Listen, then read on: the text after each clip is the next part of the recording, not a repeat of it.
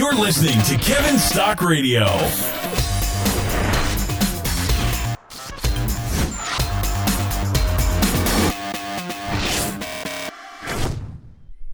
Hey, it's Kevin, and it was just recently the first day of summer, and so I posted up an article on, it's called The Health Dangers of Sun Avoidance, and I think it's an important topic because we're told, lather on the sunscreen, put on a hat, cover up, get in the shade. Okay, so you're avoiding the sun. Oh, but be sure to take that vitamin D supplement.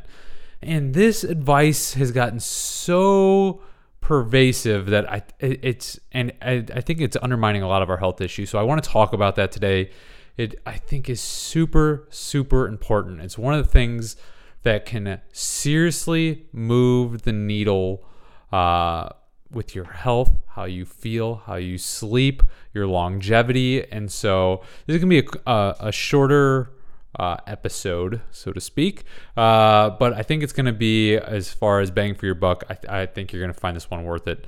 So I want to first quote the American Academy of Dermatology, because they seem to have this zero tolerance policy with the sun. And so this is what they said. This is what they say on their website. You need to protect your skin from the sun every day, even when it's cloudy. All people, regardless of skin color, need to protect themselves from the sun's harmful ultraviolet rays by seeking shade, wearing protective clothing, and using a broad spectrum water-resistant sunscreen with an SPF of 30 or higher. That is their recommendation. Now, my recommendation is much, I'll say, simpler. It is sun's out, guns out. Okay, I'm going to explain more about this this simple policy.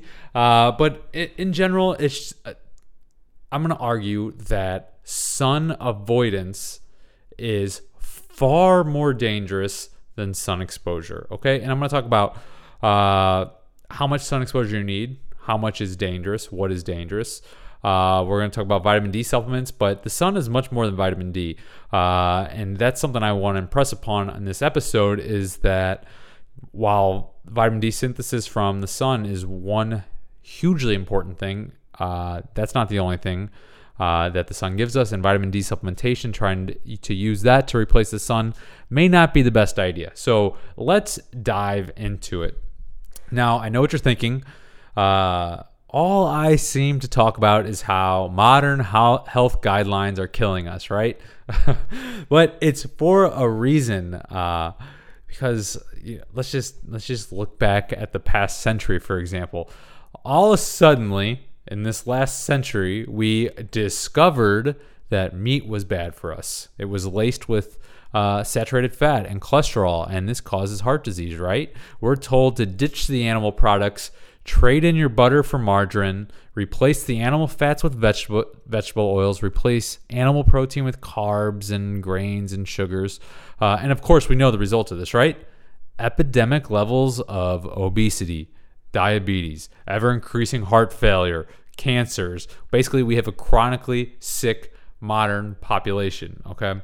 And I think the sun guidelines are on par with kind of our dietary guidelines right now.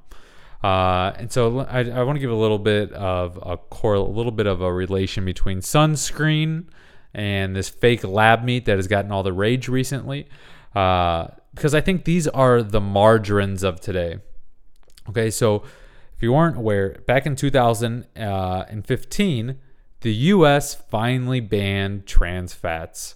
And if you're not familiar, this is what is loaded in margarine. So it turns out it wasn't the butter that was killing us after all. It was the margarine, the industrialized, processed, hydrogenated trans fats. Who would have thought, right? But, when we look back, it seems obvious. It's like, man, that very unnatural way of making this new kind of fat that the humans have never eaten in history. Wait, that was causing the problems? Yeah. Okay. So,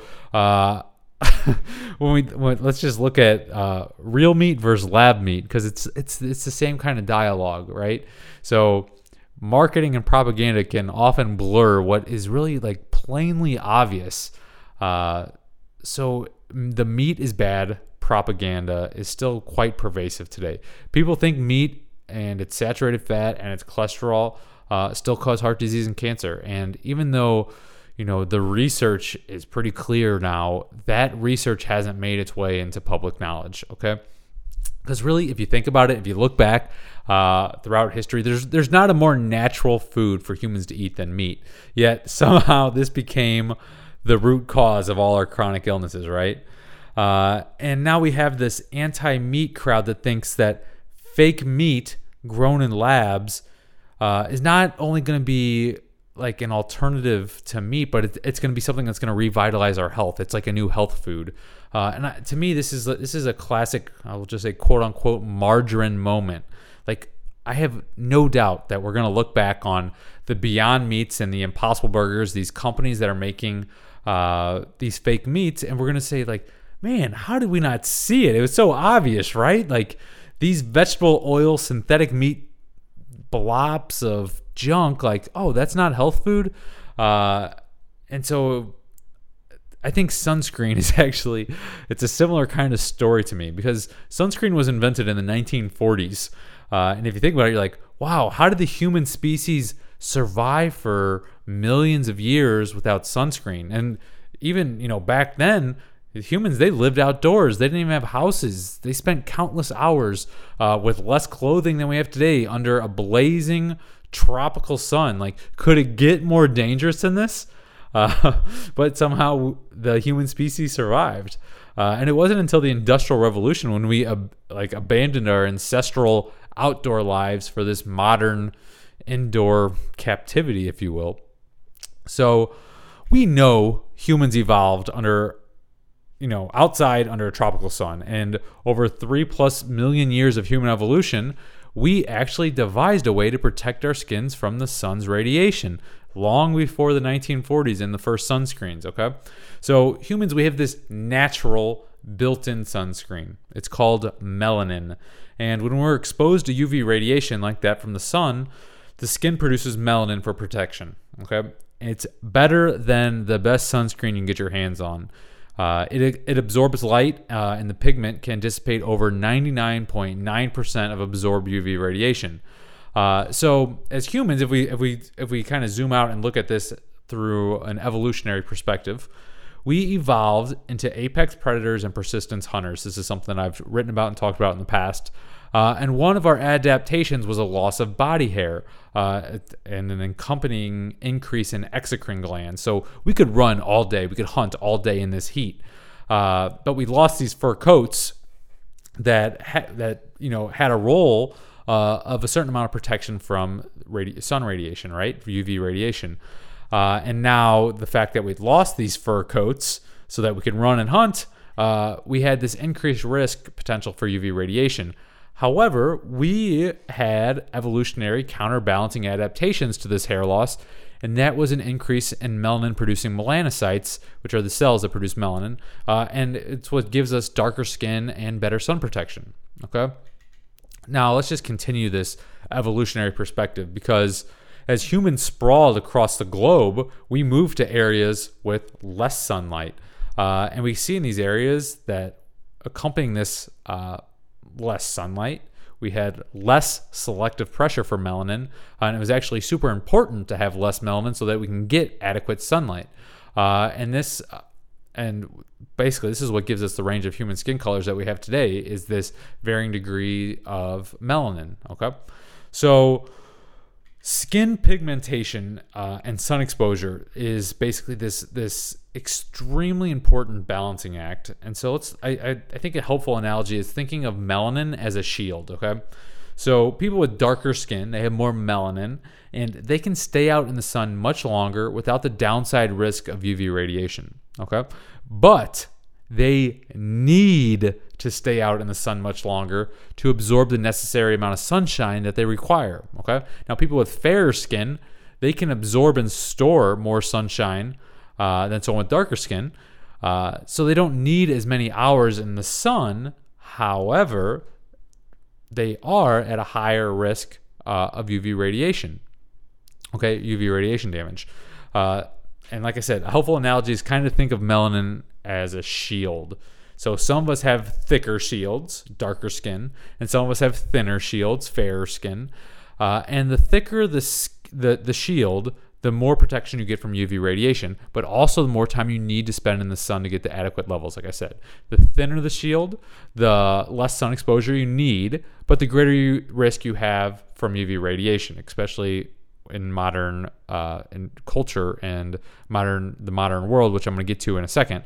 But modern health guidelines have focused only on the UV radiation risk part of this equation, and they've totally neglected the sunshine benefit part of the equation, the part that we need.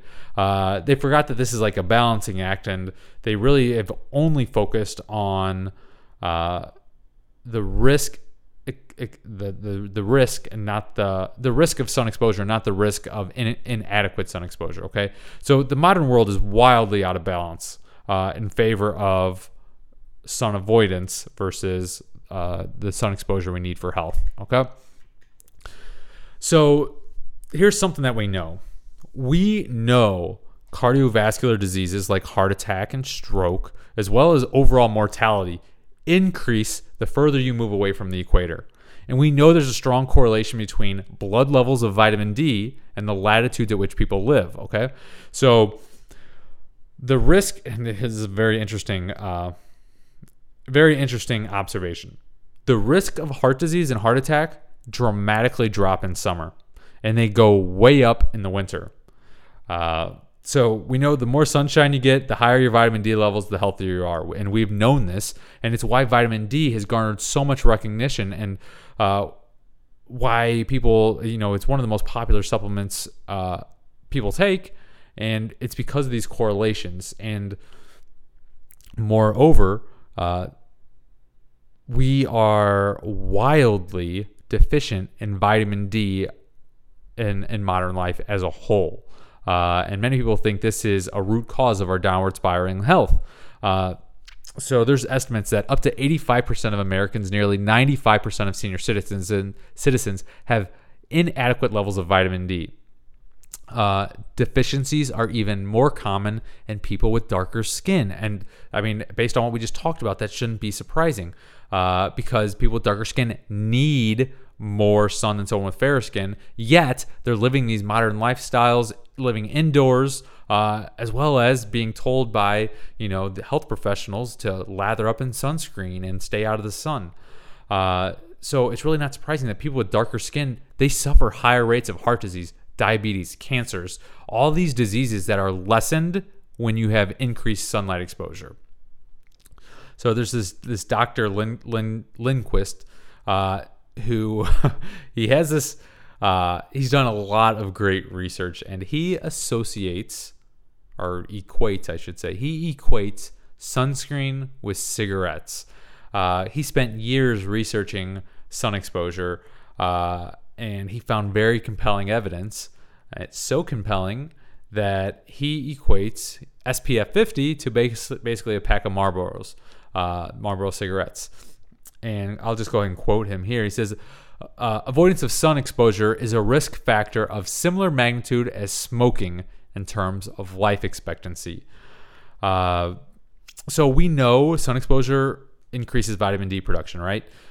Which is super important, and we're going to get to that. But what is less known is that's not it. Sun exposure releases a number of critical compounds in the body, like nitrous oxide, which lowers blood pressure, and serotonin and endorphins, which make you feel good. It regulates our circadian rhythms and improves sleep. And this relationship between sun exposure and improved sleep, I'm not going to go down a sleep tangent right here, because I'm going to be talking about that a lot here in the near future.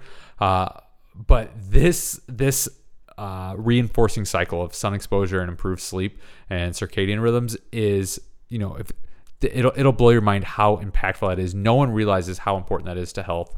One of the most crucial things we can do to not only living longer but feeling better, and mitigating a lot of the chronic illnesses today would simply getting outside, getting sun, and getting adequate sleep.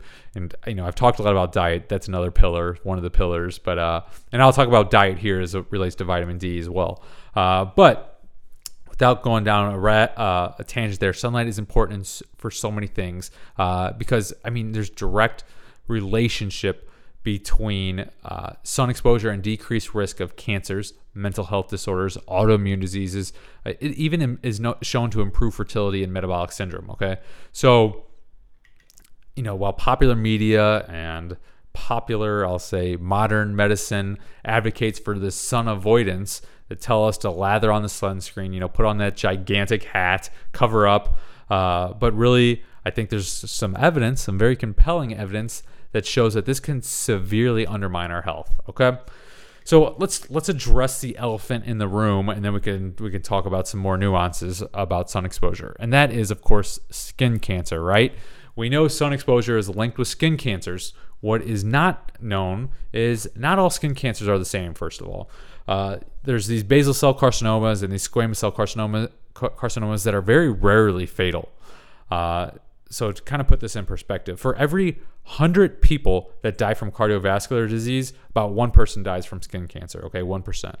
And the deaths associated with sunlight deprivation, all these chronic illnesses that are strongly associated with inadequate sun exposure, like that far outweigh that from sun exposure, okay? Now, when you talk about melanoma, because that's the deadly type of skin cancer, and it's quite rare. About 1 to 3% of all new skin cancers are melanoma. And really, sun exposure isn't the problem.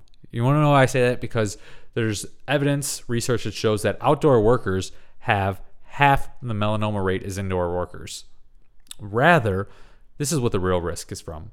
The real risk is from being indoors 24/7, you know, this modern lifestyle of sun avoidance, and then you go vacation for a week in Mexico and you get burnt to a crisp, okay? That is the risk factor, the burn, okay? If someone that's getting sun on a continual basis, they're not burning, okay? And the research is pretty clear.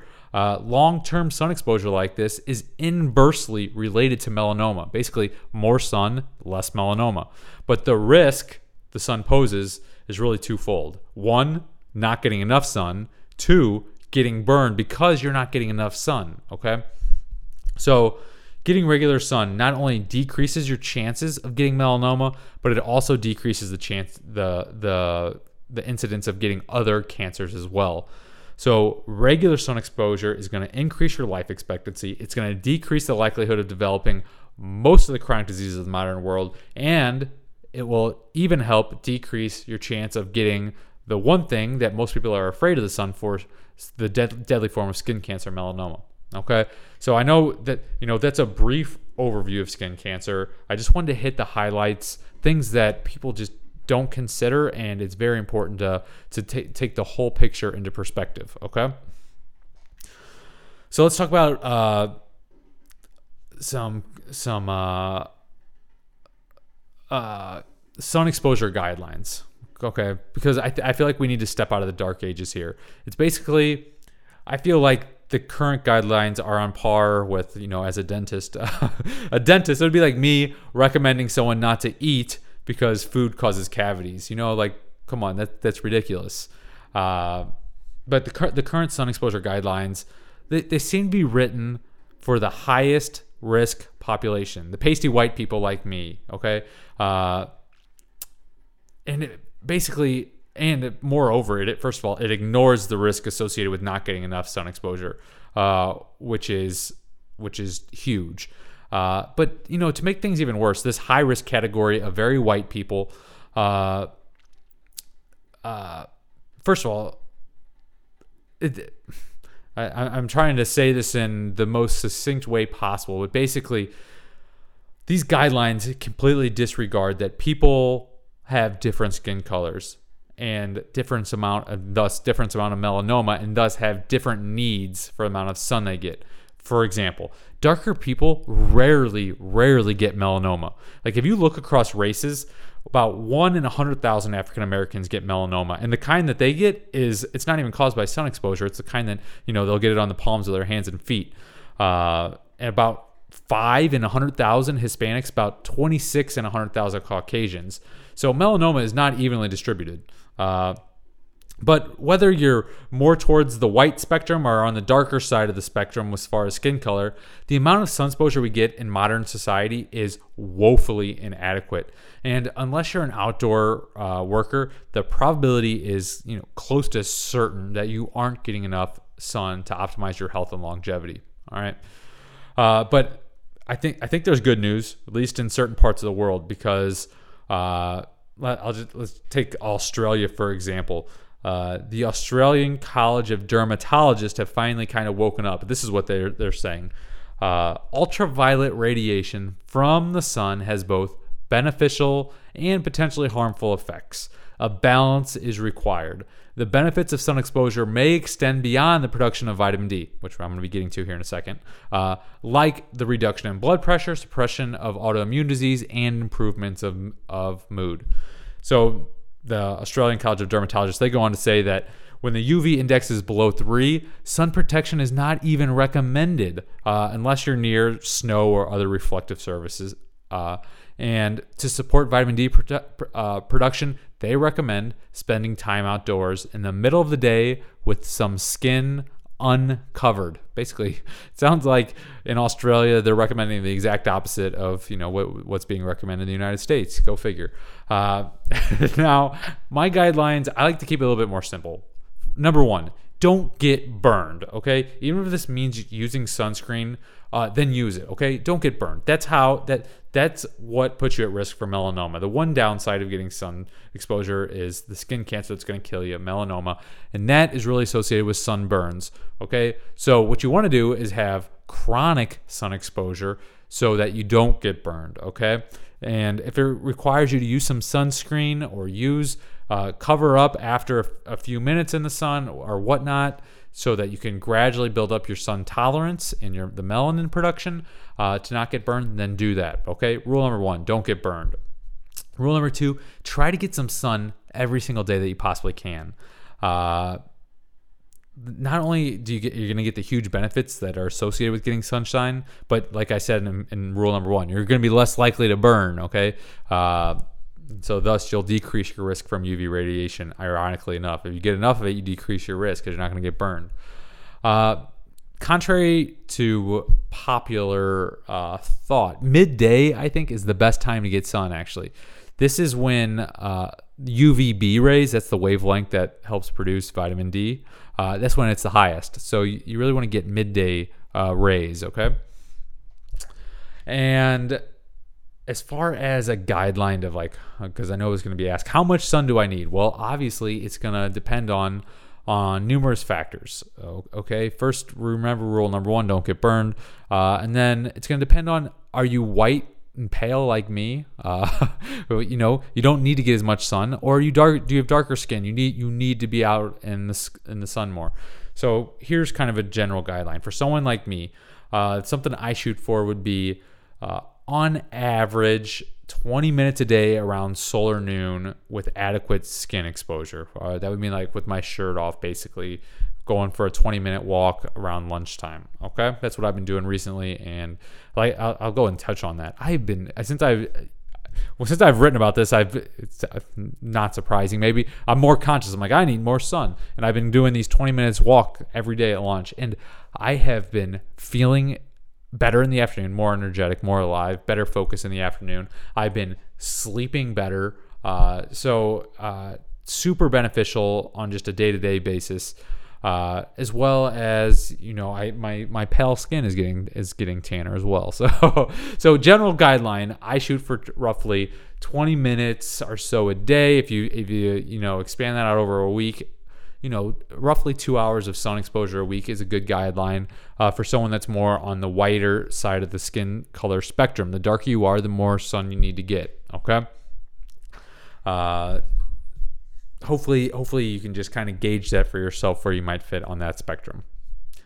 Again, don't get burned. But besides that, if you're real dark in skin or have darker skin, as long as you're not burning, you don't really have much risk. You could almost stay out in the sun for hours and hours and hours and be just fine.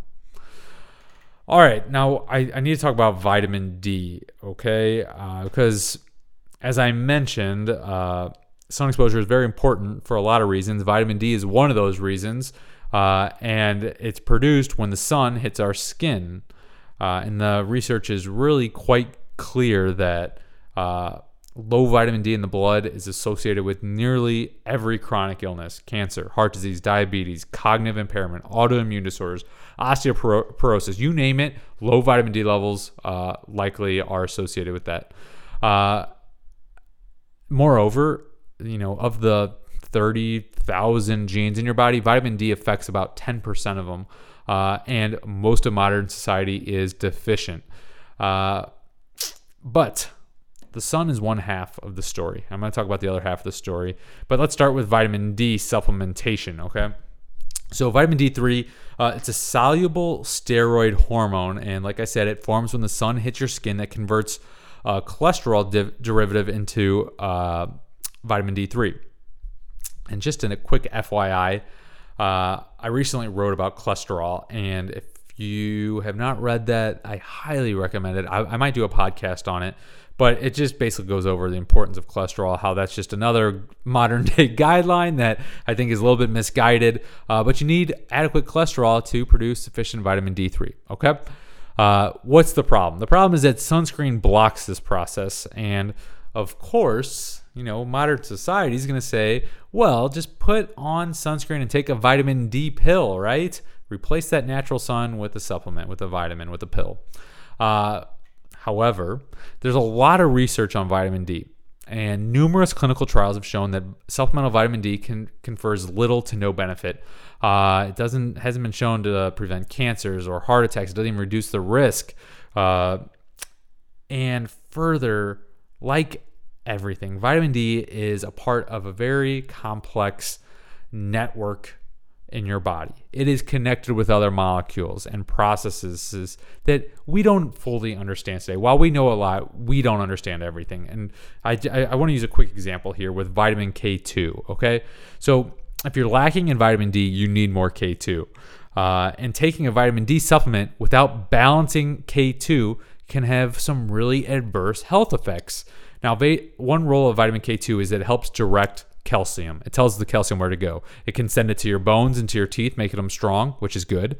But if you disrupt the balance, it can send calcium to your arteries. It can harden them. It can result in atherosclerosis. Obviously, not a good thing. So this is just a way of me saying is something that's so common today is we try and we remove some natural part of our life or our diet, and then we just try and supplement it. But trying to supplement each little tiny vitamin, mineral, nutrient is, it's so short-sighted because we have this complex interactions between all of them, which luckily these nutrients come bundled up in a whole food piece of meat in just the right ratios. But when we try and, manipulate this ourselves, it gets complicated. Now, what's the best ratio of vitamin D3 supplement to K2? Well, the fact is we don't know. I've done a good amount of research in the area. My best guess is that for every 1,000 IU of vitamin D3, you should probably take 100 to 200 micrograms of K2. That's a best guess. But my recommendation is that instead of trying to guess these things and trying to supplement your way out of deficiencies, trying to create this balance via pharmaceuticals, I just think it's much better just to go the natural route, find the natural balance, use sun and appropriate diet, and you strike a natural balance. Which this kind of leads me into the next thing. Let's talk about vitamin D and diet, because I alluded to the sun is half the equation, right? Because we have these modern levels of vitamin D deficiency because we live indoors, because we lather up with sunscreen and cover up with any hint of sun coming out. But our modern diet is exacerbating the situation as well. The modern diet is a plant-based diet, and if you don't believe me, I've written and talked about this a lot, but most of the world is on a plant-based diet, okay? It may not look like a fruit or a vegetable when you're eating that donut, but that most of the ingredients of that donut come from plants, okay? Now, yes, we have refined these grains and we have processed them, and so the plants have transformed beyond recognition. But make no mistake about it, like the world's on a plant-based diet for the most part, okay? And it's tough to get the vitamin D we need through plants, as I'm going to get to here in a second. But it's tough to get the amount of vitamin D we need through animal-based foods too. But those are basically the only chance we have if you're trying to get adequate levels of vitamin D. If you're not getting adequate levels of sunshine, ideally you get them both. But let's take a look here at Arctic populations, because there are many people like the Inuit who lived at latitudes up to 80 degrees, as well as like our ancestors of the ice ages that had perhaps even less sunlight than we have today. And take my word for it, they didn't have vitamin D supplements, and they probably stayed bundled up and covered up in the cold. But evidence suggests that they didn't suffer from vitamin D deficiencies, and that's what evidence suggests. So there's this study on Inuit that were living in Greenland that showed the more modern foods that they ate, including things like fruits and vegetables and breads, the lower their vitamin D levels were in the blood. But the Inuits who ate closer to their traditional animal-based diets had higher vitamin D levels, although they both had about the same amount of sun exposure, which was relatively little sun exposure. There's a similar test done in Russia that compared two groups, where one group ate a traditional diet, which was mainly composed of reindeer, and the other group, which lived in an adjacent town that had adopted a westernized diet, while both groups had similar amounts of sun exposure, the group with the modern diet, full of basically plant-based foods, they were deficient in vitamin D, while those eating their traditional meat-based diet of reindeer, they had normal levels of vitamin D. Okay, so what I'm getting at here is diet plays a role. Okay, half the equation is sun, half the equation of diet. So when we get vitamin D, whether from the diet or the sun, it's mostly in its inactive form. It has to be converted to the active form.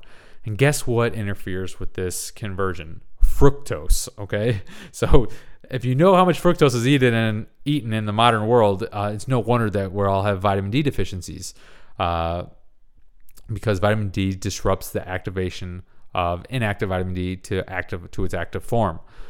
So basically, it's this combination of eating less animal-based products that provide the majority source of dietary vitamin D that we need, and the increase in carbs, particularly sugar and fructose, that block conversion of inactive to active form of D3 that has led to the widespread vitamin D deficiency. Now, I need to mention some plant-based foods do have vitamin D. It's the vitamin D2 version, and we have to convert it to D3. And just like the conversion of so many plant-based nutrients that we have to alter to be used for human needs, the conversion of D2 to D3, it ranges from not good to just downright awful. And it's shown that vitamin D3, the kind that we get from meat or the sun, is about 90% more effective than D2. Okay, so something else that further highlights diet's role in vitamin D is in areas with limited sunlight. We have seen that meat is protective against rickets. And rickets is a bone disease caused by vitamin D deficiency. But if you're eating meat, you don't get rickets like that. So that's just another thing to show you the importance of dietary sources of vitamin D, specifically D3. Okay. So long story short, vitamin D is important. And the best way to get it is sun, red meat, fatty fish.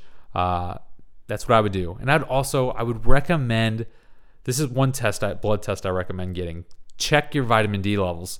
There's two tests that are commonly offered. You want to order the 25, it'll be brackets OHD. It's also called 25 hydroxy vitamin D test. And you want to check your blood levels. Okay. I think, my opinion here, that optimal ranges are between 40 and 80 nanograms per milliliter. You'll often see, if you look it up, like 20 nanograms per milliliter is the cutoff on the low level, which I just think is way too low. I actually think like you need double that to be in optimal ranges. So 40 nanograms per milliliter would be my thought as the minimum in the optimal range. Okay. So I'm gonna bring this all together here and revisit modern health guidelines. Because they seem to always be directing us to replace something that is natural with something that is artificial. And it's usually just a huge mistake. Like a vitamin D pill, it just can't replace the sun, okay? And one quick word on sunscreen, because that's what's recommend using it, right? At any hint of sun exposure, put on sunscreen. Sunscreen has been shown to be an endocrine disruptor. It has this ingredient, oxybenzone, which can mutate DNA of corals, and it destroys coral reefs.